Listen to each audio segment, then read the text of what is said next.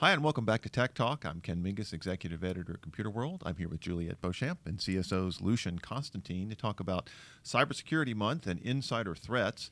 If you're watching us, be aware that we're streaming live on YouTube and on the Computer World LinkedIn Live page. So please subscribe to either one of those. You can either subscribe to YouTube, follow the Computer World LinkedIn page. And if you've got questions or comments that we might be able to answer during the show, please stick them in the comments. We'll try to get to them. If we don't, we'll circle back. As always, play nice. We don't want a food fight here. So, Lucian, thanks for being here from an undisclosed Eastern European Bureau location. It's great to see you again. Good to see you too. Thanks for having me on the show again. Thanks. So, what we wanted to talk about this month, obviously, it's Cybersecurity Month, and there's a lot of focus on the kinds of threats that companies face and insider threats. There are a variety of kinds of insider threats. We thought you'd be a good one to sort of, maybe give us a few examples of what companies should be looking for or worried about, and maybe some thoughts on how they can maybe avoid problems. So, take it away. Right. So insider threats is kind of like a big category of threats that only has kept expanding over the past few years. And I think it's good to go through them because people need to understand what insider threats are and how they vary. So you have insider threats as employees who can be disgruntled because they don't like the company for some reason and they decide to sabotage it for just because they want to. Do you have employees who might change jobs? They might have been recruited by a competitor, and when they leave their job, they might intend to take business documents with them, and not necessarily because the competitor asked them to, but because they consider that it would help them in their new job, right? Like if you're working sales, you might take client lists because you have to keep selling stuff. So, and then you have employees who might be bribed by an external actor. There was a case I remember in Eastern Europe, a few cases in Eastern Europe and in Russia in particular, where ATM technicians working for banks were actually working on the side with criminals and leaving the ATMs, giving them the tools to access ATMs or leaving ATMs open to access, and then getting a cut of the stolen money. There's also employees who might do it for political reasons, and they might be recruited by a nation state, and they might do it for their home country. And a recent case, there was a recent report where about an espionage campaign that combined cyber espionage by an APT group and traditional espionage with insiders recruited by China's intelligence agencies into aerospace companies in order to acquire technology so they could produce components for an airplane locally in China by state-owned companies. So you can have that. You can have insiders recruited by nation states. And then you have unwitting employees who click on phishing links, who act on based on emails they receive. Whether that's you have this whole over the past few years, you have this whole business email compromise threat, where attackers either impersonate a company official, the CEO, a CFO, where they actually hack the CEO's email and then send emails to other people in the organization asking them to wire money for a partner or for a supplier and people act on those. So not because because they wanted to harm the company, but just because they weren't properly trained or informed or aware of such threats. Yeah. And yeah. I was just going to say it does strike me that, given the number of categories you're looking at here, that a lot of times it's often the unwitting employee who may be the biggest danger because, security training really varies from company to company, trying to get people up to speed on some of these very sophisticated phishing attacks. As you mentioned, somebody can break in and can somehow get hold of the CEO, the CIO's email address or their targeted email lists and all kinds of logos and things and craft an email that can allow the hackers to get into the company and start phishing around. And it only takes one employee to sort of click, right. as you say, click on the link, and then your network is compromised. Yeah. Right, and that's probably the most common one, and I would say the hardest one to fix because yes, obviously everyone should do security awareness training, phishing, teach employees how to detect phishing emails with suspicious links and things like that. But it's very hard to change human behavior. And someone who is naturally very helpful will always want to help people.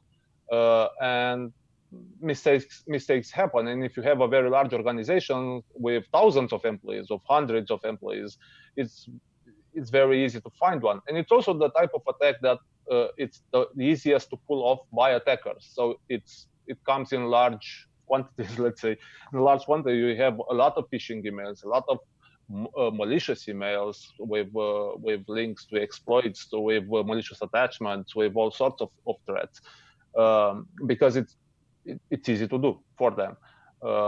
So yes, I mean, in order to mitigate this, you mentioned, or to prevent this, you mentioned security awareness training. What other things companies should do is limit, do not use shared credentials that you give to all employees to access resources.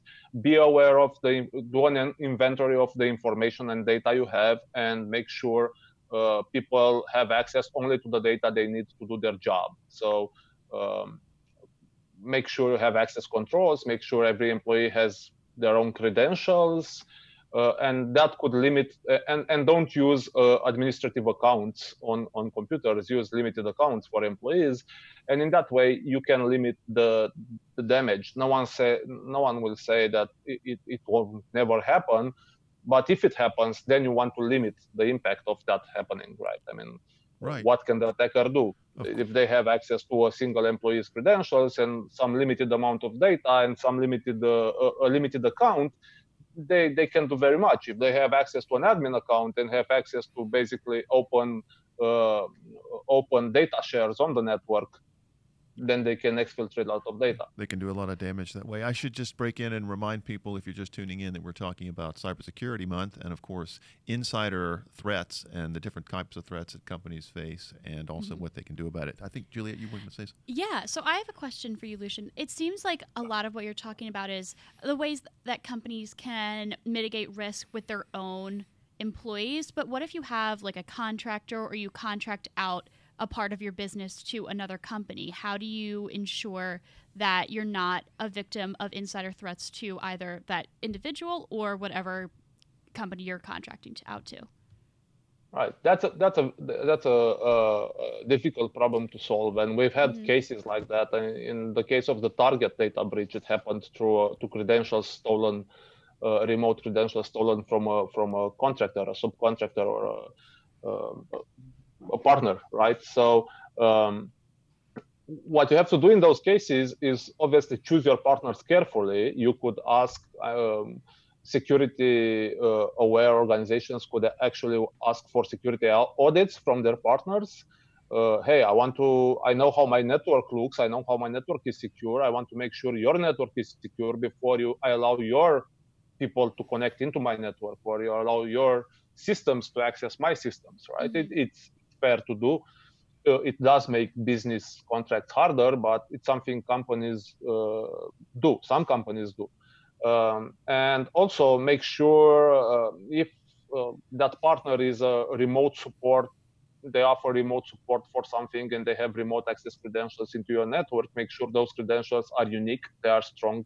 They are not some shared credentials they use for all their clients, or they can be easily brute forced. Make sure those credentials at least are unique to you, and restrict what those credentials can do to only that particular device or that particular type of devices. If it's ATMs, if it's point of sale systems, if you're a retailer, if it's ATMs, if you're a financial institutions or things like that. Make sure those credentials only have access to those things, and they don't have access to other things on your network. Yeah, it's interesting. We were talking about this a little bit beforehand, and of course, prime example of a contractor who did cause some serious problems was Edward Snowden. As someone who was able to, obviously had access to a treasure trove of data that he was able to get to, and then basically steal it and take it out. Right, and that's a bit more complicated because he was an IT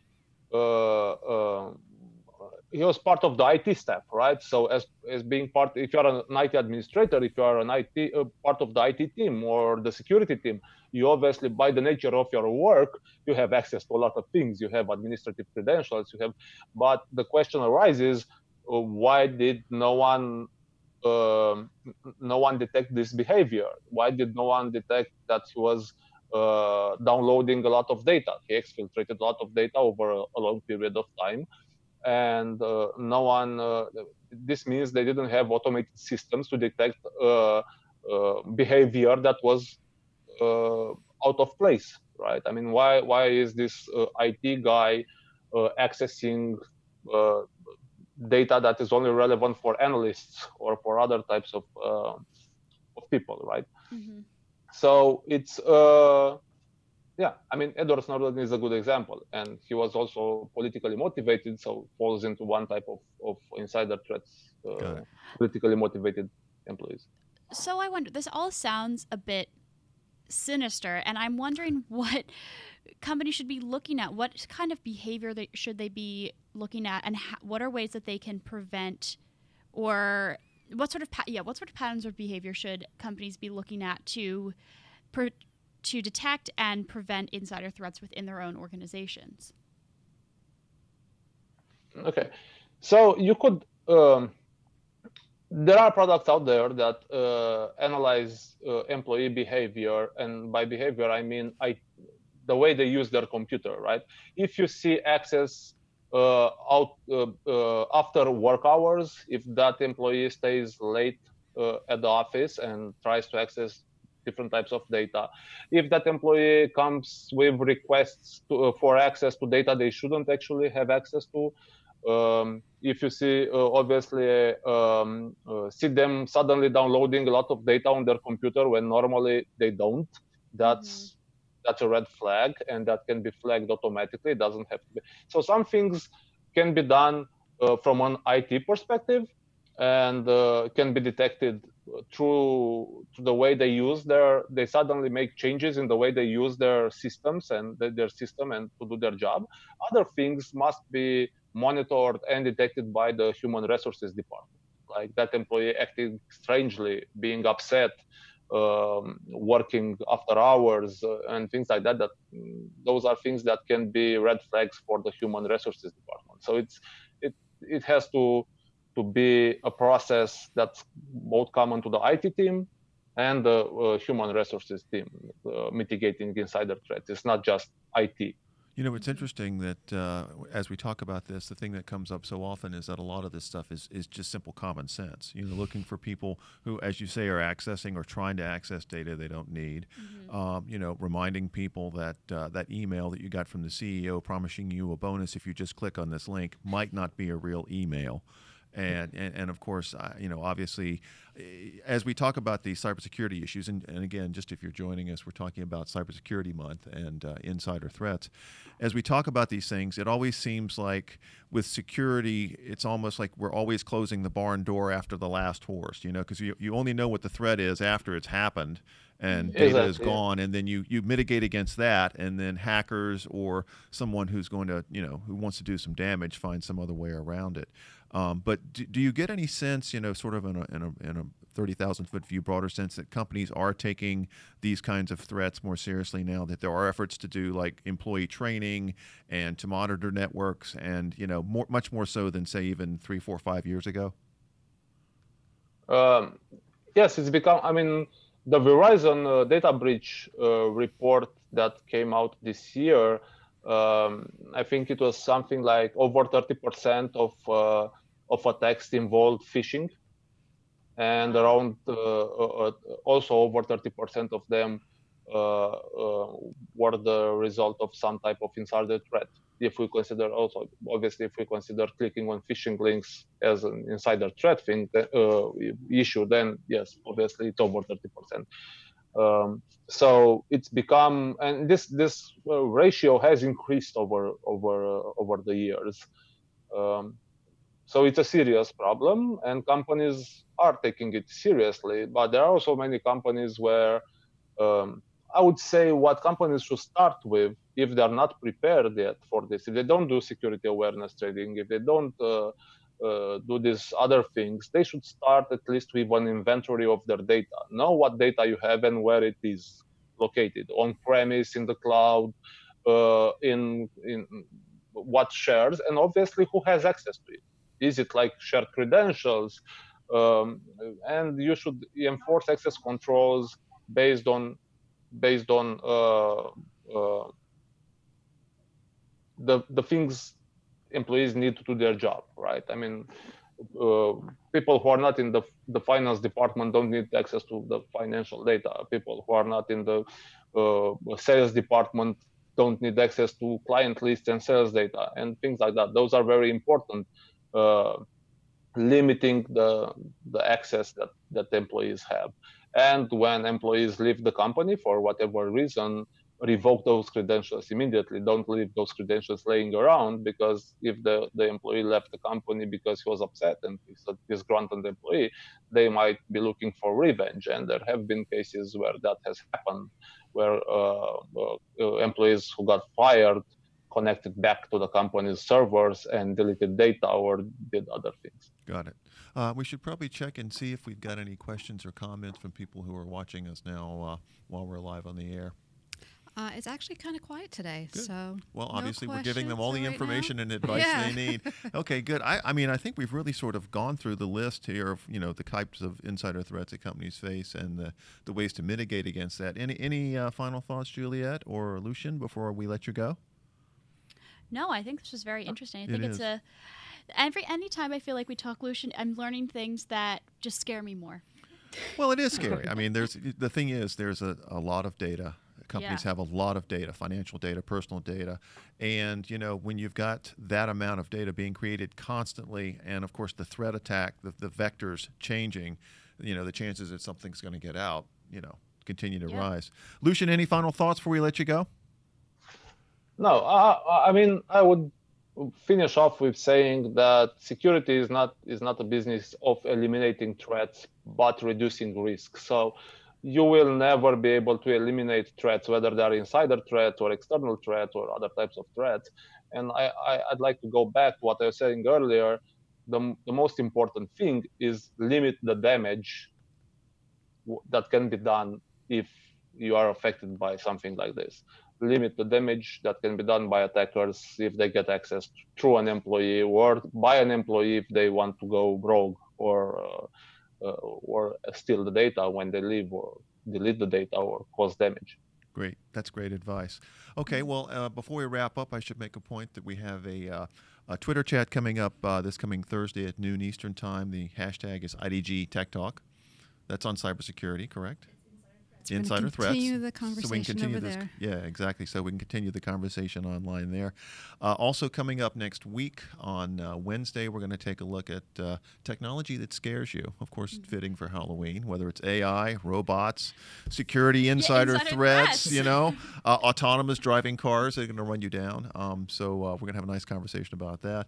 And also as a reminder, if you're watching us on YouTube, you can subscribe to the channel. If you're looking at us on the Computer World LinkedIn Live page, you can follow that page for more information on future episodes. In the meantime, Lucian, I want to say thank you for being here. I know it's later in the day there, so thanks for the information. A lot of good advice here.